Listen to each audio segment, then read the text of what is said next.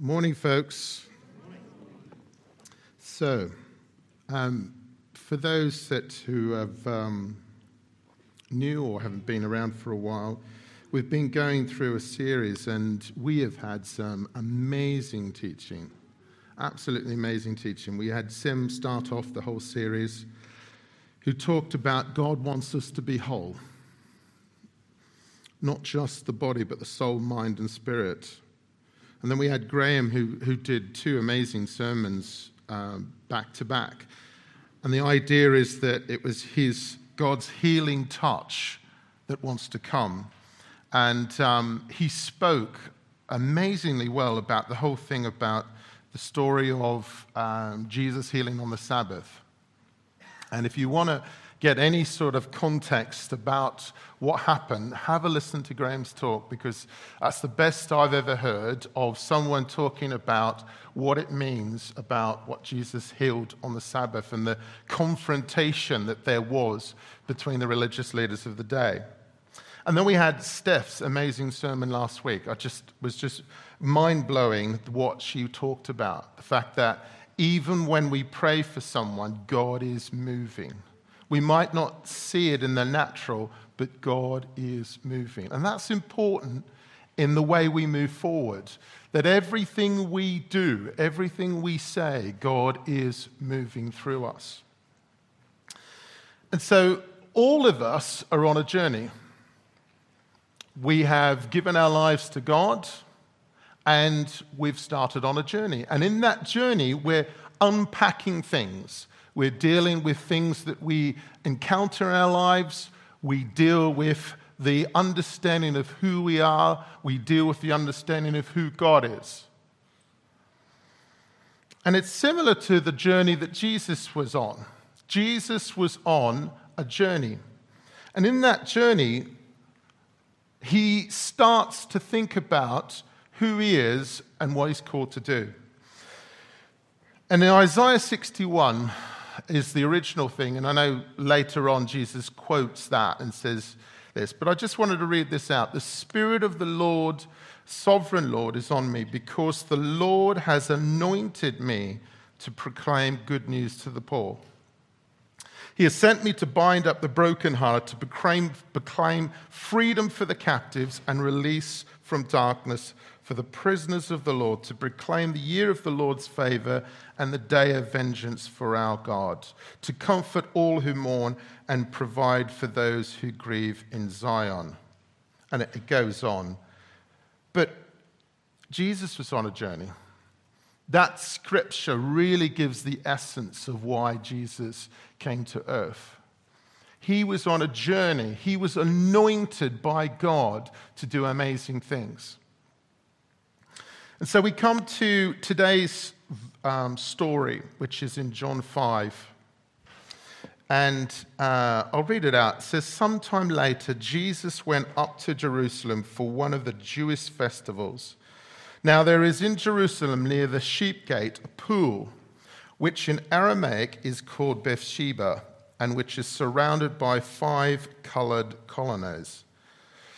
Here, a great number of disabled people used to lie, the blind, the lame, the paralyzed. Verse 4, from time to time an angel of the Lord would come down and stir up the waters. The first one into the pool after each disturbance would be cured of whatever disease they had. Verse 5, one who was there had been invalid for 38 years. When Jesus saw him lying there and learned that he'd been in this condition for a long time, he asked him, do you want to get well? Sir, the invalid replied, I have no one to help me into the pool, and when the water is stirred, while I'm trying to get in, someone else goes down ahead of me. Then Jesus said to him, get up, pick up your mat and walk. At once the man was cured. He picked up his mat and walked. And as I was going through this, I was pondering, and I was reading it again and again and again, and there's one thing that just jumped out to me. The idea that this is a guy who's invalid for 38 years. Now, I don't think many of us could actually associate what it would be like to be invalid for 38 years. We're not sure of whether or not he was not able to walk. I think the idea from what Jesus said to him, I think there's an element that he wasn't able to walk, but certainly had a condition that inhibited him moving for a long, long period of time. And then I got this whole thing when I was reading this, and I was going through, and I just kept going through, and I just got to this thing when Jesus replies, "Do you want to get well?" Now, my first reaction to that was, duh, of course he wants to get well. But I started thinking, what is Jesus doing in asking that question? And then I started realizing there are a couple of other times when Jesus asks questions to people. Now, we would think, okay, of course they want to get well. It's a certain. But Jesus is trying to do something here that's really important. If Jesus is asking a question, then it's important for that particular situation. And so that got me thinking about what is the relevance of what Jesus is saying here. Do you want to get well? Now, it's important to understand that not in every situation does Jesus ask that question. Okay? They reckon that maybe just over a third of the Gospels deals with Jesus healing. Not every single case does Jesus say, "Do you want to get well?" And the more you look into the way that Jesus did healing, you realize that he didn't do it one single way. There are lots and lots of different ways. Now, if we just took this verse and we applied a theology to it, that theology would mean that we ask every person who's injured, "Do you want to get well?" Well, sometimes we might not. But there are other ways that Jesus healed. The whole spitting in the eye. When was the last time we got someone up in their face? Well, I think we'd probably get a slap across the face if we did that. So there are times and places when Jesus does something. Sometimes there's the whole commanding out of a spirit. There's times where he does certain things that are different to other times. So that got me thinking. And the more I thought about it, the more I realized there's a journey that Jesus has been on, and we're on a journey as well. And I just want to share some of the things from my journey that I've encountered, discovered, looked at over the years. The first thing that I learnt was God wants to heal all of us. And I had, I suppose I had a theology that was a sort of a backup clause that when healing didn't take place, I would bring out this theology and here are the 50 reasons why you didn't get healed. Okay, and yours is number 6. And that's the reason why you didn't get healed. And I started to realize that some of my theology was not actually what God's theology was. It wasn't lining up with who God wants to do. And it's very clear that actually Jesus wants to heal. And if you want to know, that's the story in Matthew 8. Are you willing? Jesus says, yes, I'm willing. So I had to really come and think about my theology not matching up to God's theology. And one of the big things for me was the whole idea, well, God's given me this sickness, illness to teach me a lesson. Massive, huge lie from the enemy.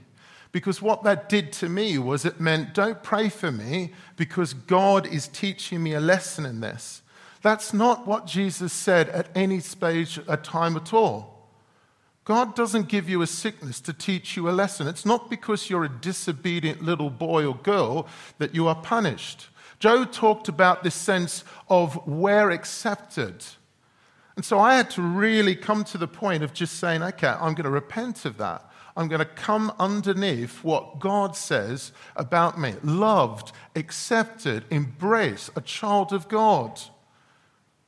That story about Would you give a little child a snake? Would you give them a stone when they ask for bread? That idea of we think that things are given to us because of our mistakes. Well, we've done something wrong, we're punished.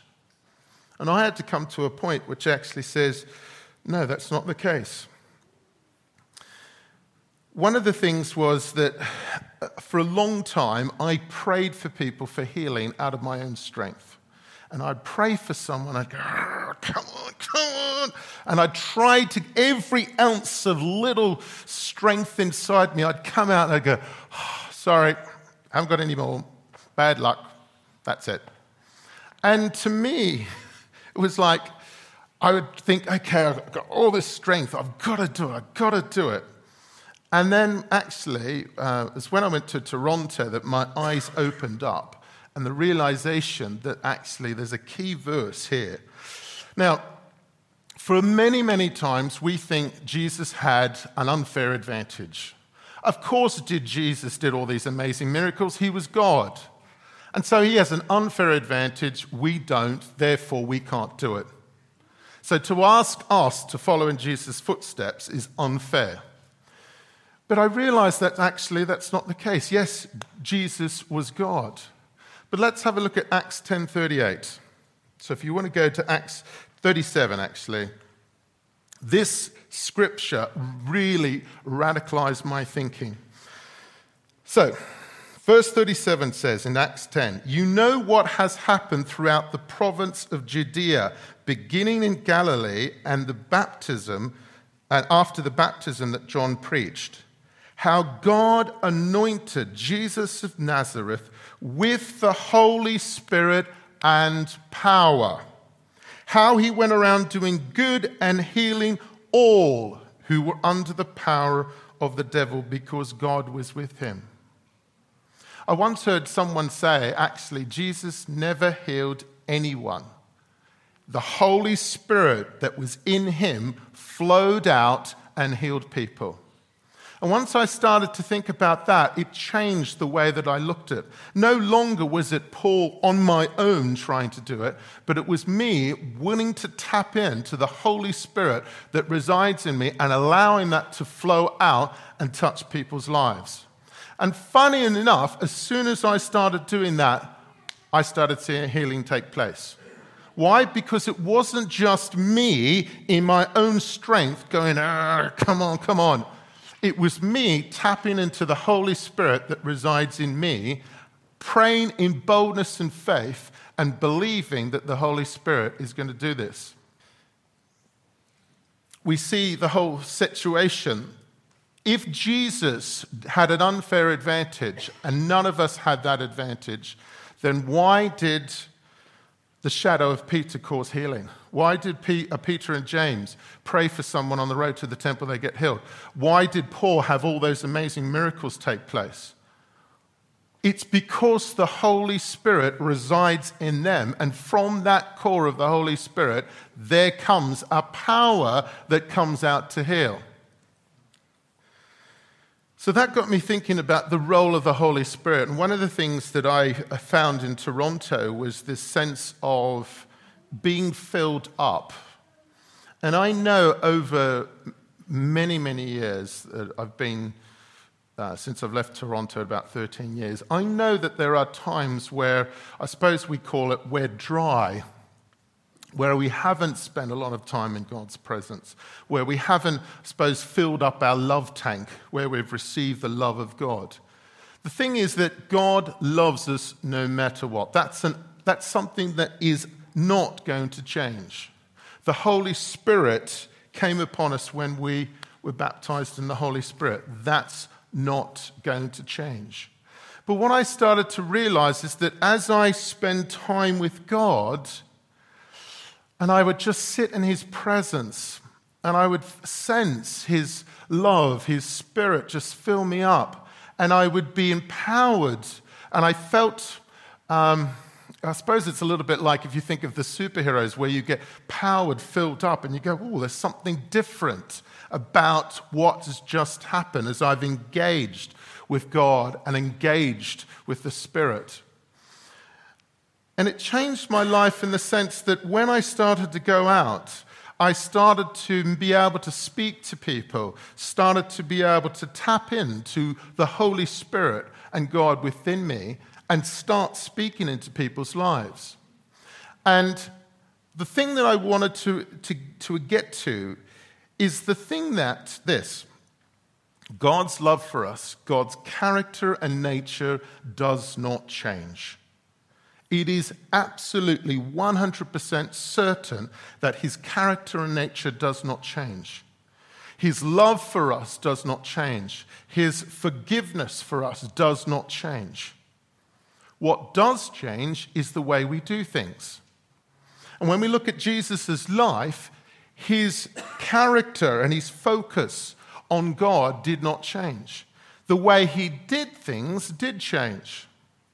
And that got me sort of going through thinking about the whole idea of how did God do things?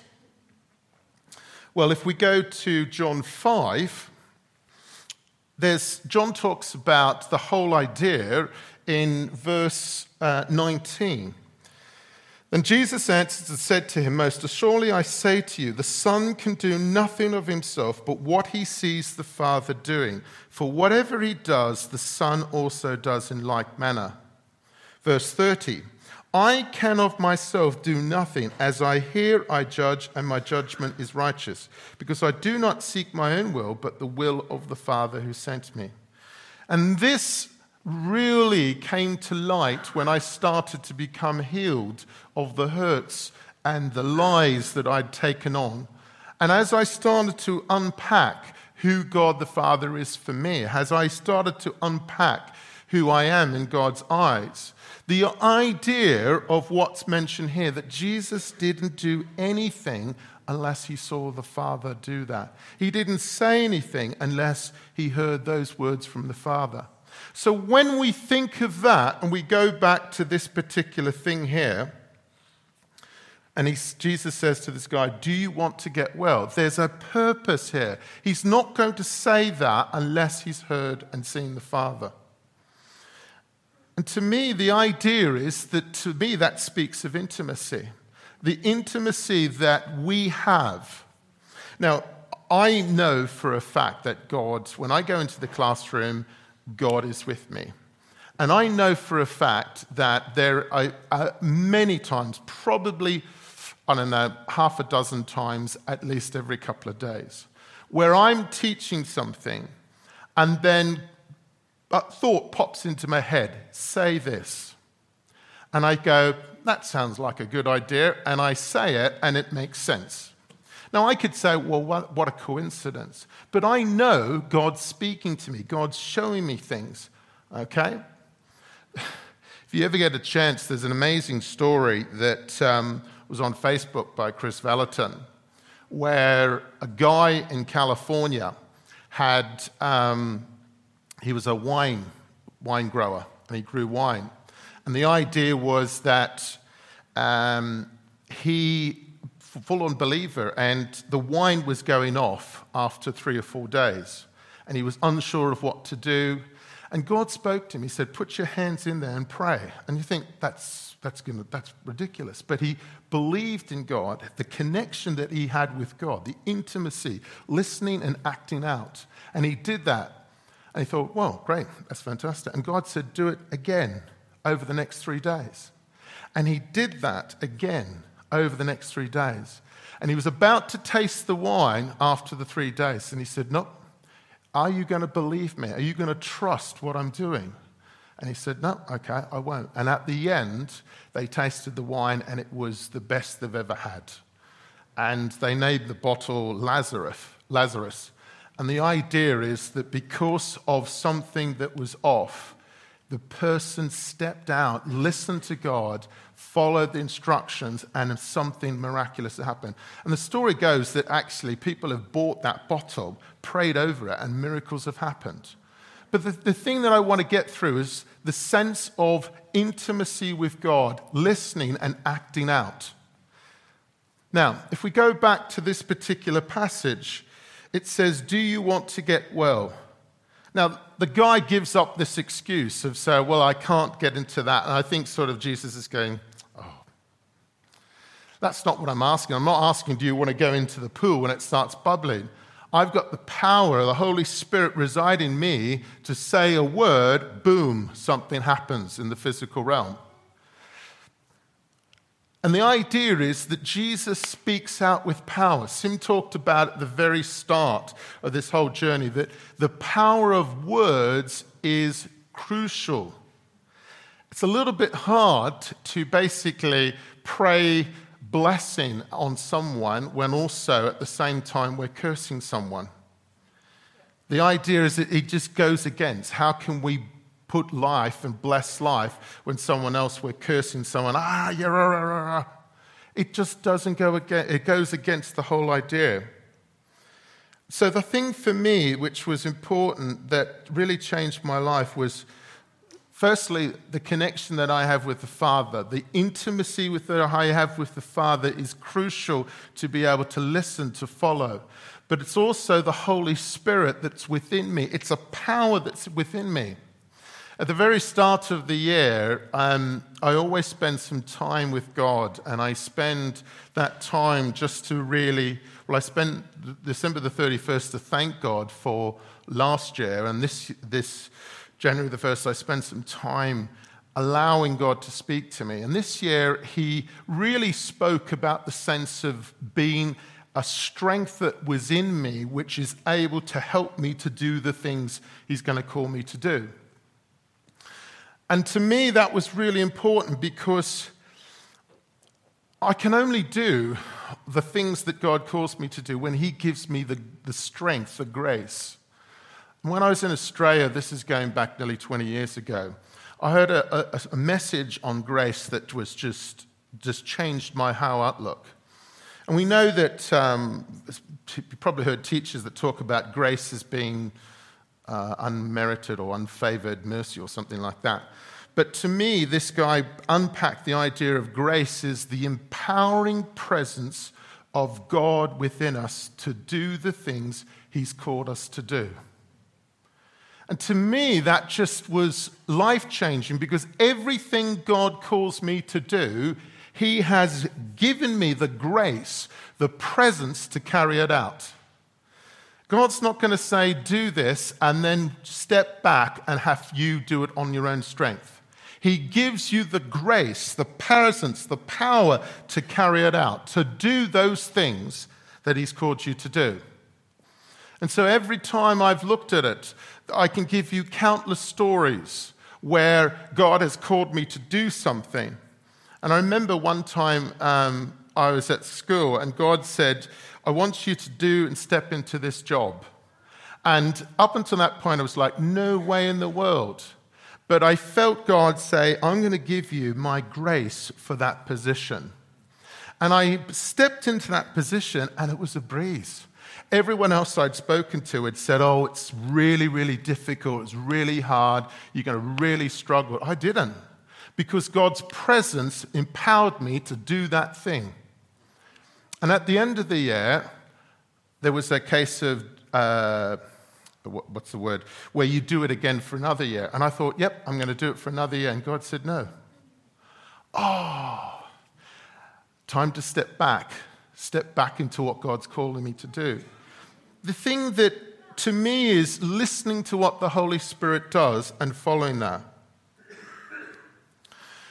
And over the years, I've heard stories of famous ministers who have done lots and lots of different things. Whether or not you agree with their theology on point A or you agree on theology point B, the thing that I've found more and more is people are getting healed. And you think of stories like Smith Wigglesworth, Catherine Kuhlman, Amy Semple McPherson, the list goes on. People who were empowered by the presence of the Holy Spirit in them, that when they spoke, healing took place. Now, the interesting thing is they all did their healing ministries totally different. Why? Because God does things in a totally different, random way. One day, he might do something like this to someone. Another day he might do something like this. The character, the nature of God loving us, wanting to see us set free is not negotiable. But the way things happen is different. And so one of the things is I've learnt is that when I come to pray for someone, I come with the expectation that God loves them. I come with the expectation that God loves me. I come with the expectation that God's empowered me in this situation. But I have to listen to what the Holy Spirit wants to do. And over the years, there's certain times where I've had to say, Holy Spirit, come fill them up. We might get some healing, keep pressing in. Other times, it's might a case of the demonic. In the name of Jesus, we command you to come out now. Other times, Holy Spirit has asked me to ask them to see if they've got forgiveness. I remember one time a story was an amazing story. It wasn't me, but I heard the story. And the story was that there were two brothers, and they come to a meeting. One of them came to a meeting and had a bad back for 50 years. And they came up the front, and the minister basically prayed, and nothing happened. But he pressed on, but this time he sensed that God was saying, ask him about his younger brother. And it was like, well, what's that got to do with a healing? So he says, what do you think of your younger brother? I hate him. I despise him. Whoa, that's a bit tough there. The story goes that basically 50 years ago, the whole thing is that his younger brother got into a tractor, rode the tractor, bumped onto him, his older brother, and his older brother got injured. And he'd held on for 50 years, bitterness and resentment and unforgiveness to this one person. And so the minister said to him, he said, would you like to forgive him? No. And clearly, this was going to be a barrier. So he basically calmly, with a loving kindness, was able to help him. And he was able to lead him to the place of forgiving his younger brother. A major, major step, held on to bitterness for 50 years.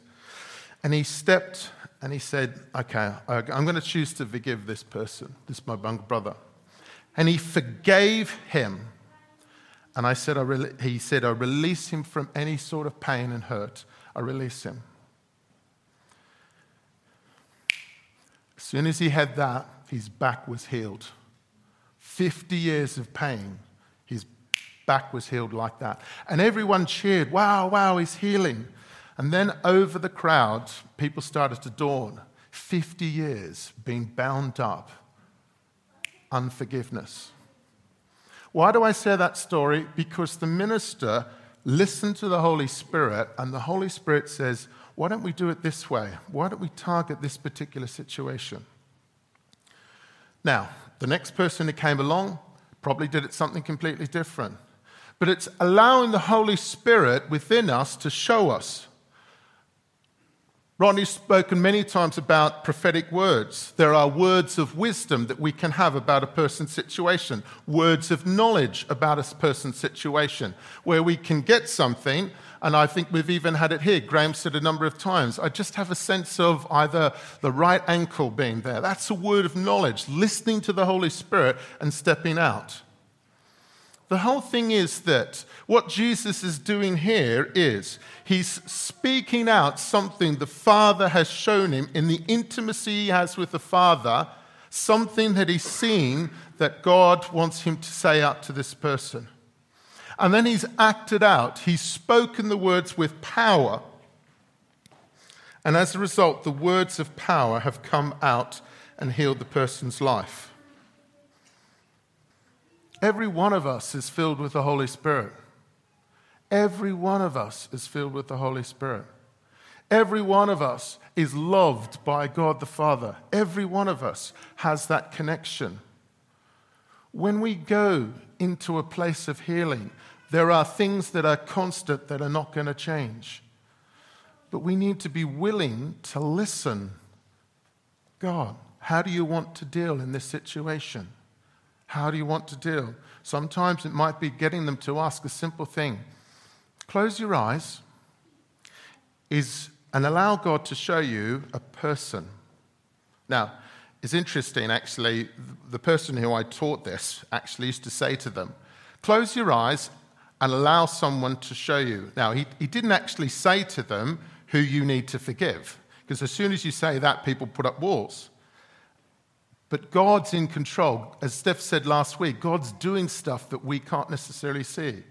And so what people would do is they'd say, oh yeah, it's Mr. Joe Smith.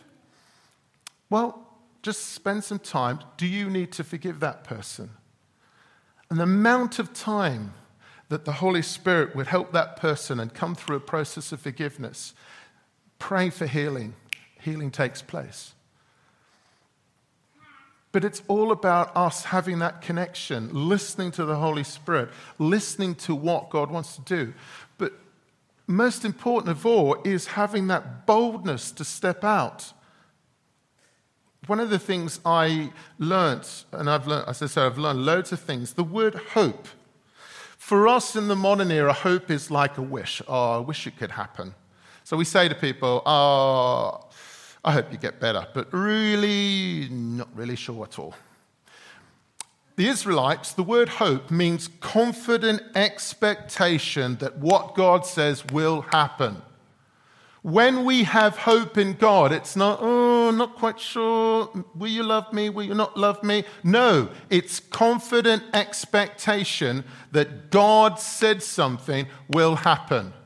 The story of building on sand versus building on the rock. We build our house on the foundations of what God has spoken to us, what has God revealed to us. So for me, the hope is that if God says people are going to be healed, then I'm going to stand on that.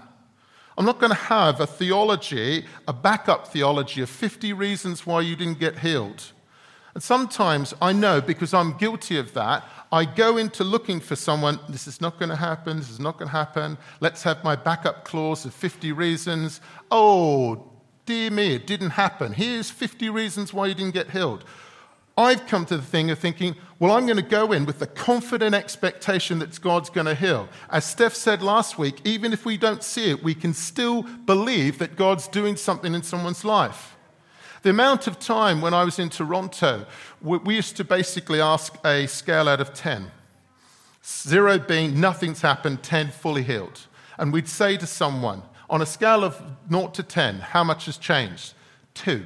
Great, fantastic, faith rises up. Let's believe to go up to 5. Pray again. Where's it at now? 5. Great, fantastic, thank you, God.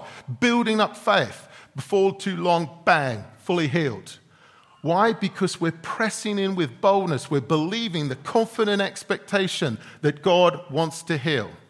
If we go in with doubt and, not quite sure, it's not going to matter. But believing what God wants to do, the confident expectation, every single one of us has the Holy Spirit within you. So, can we have the worship team up? Now, I know some people for what I've said today might rattle some people. Sometimes we do need to be rattled. Sometimes we do need to think more about what God wants to do. But my idea is that, firstly, I want to help people to realize the Holy Spirit within Jesus healed everything. As a result of the apostles being baptized in the Holy Spirit, they went out and did things. Ephesians 5:8 says, don't be drunk with wine, but filled with the Holy Spirit. The word filled in Greek is a verb. It's a doing word. Constantly being filled up, spending time in God's presence, being filled up, and then going and out. Like a sponge. You get a sponge, you put it in a bucket of water, you soak it up, it gets dripped, then you put it out and you soak it over something else. That's what we do. We go into God's presence, we spend time with Him, we go out, we soak Other people, as we go along, we see miraculous supernatural things happen. Jesus, anointed with the power of the Holy Spirit, did amazing things. We are anointed with the Holy Spirit. We need to believe with confident expectation that God can use us. Every single one of us. Not just Graham or Sim. Every one of us has the power of the Holy Spirit. When we connect with the Father, we follow the Holy Spirit. What do you want us to do in this situation? To speak boldly. Yes, God, you are the God that heals. You are the one that's going to change people's lives. So we're just going to worship a little bit, and then I'm going to just pray for a couple of people.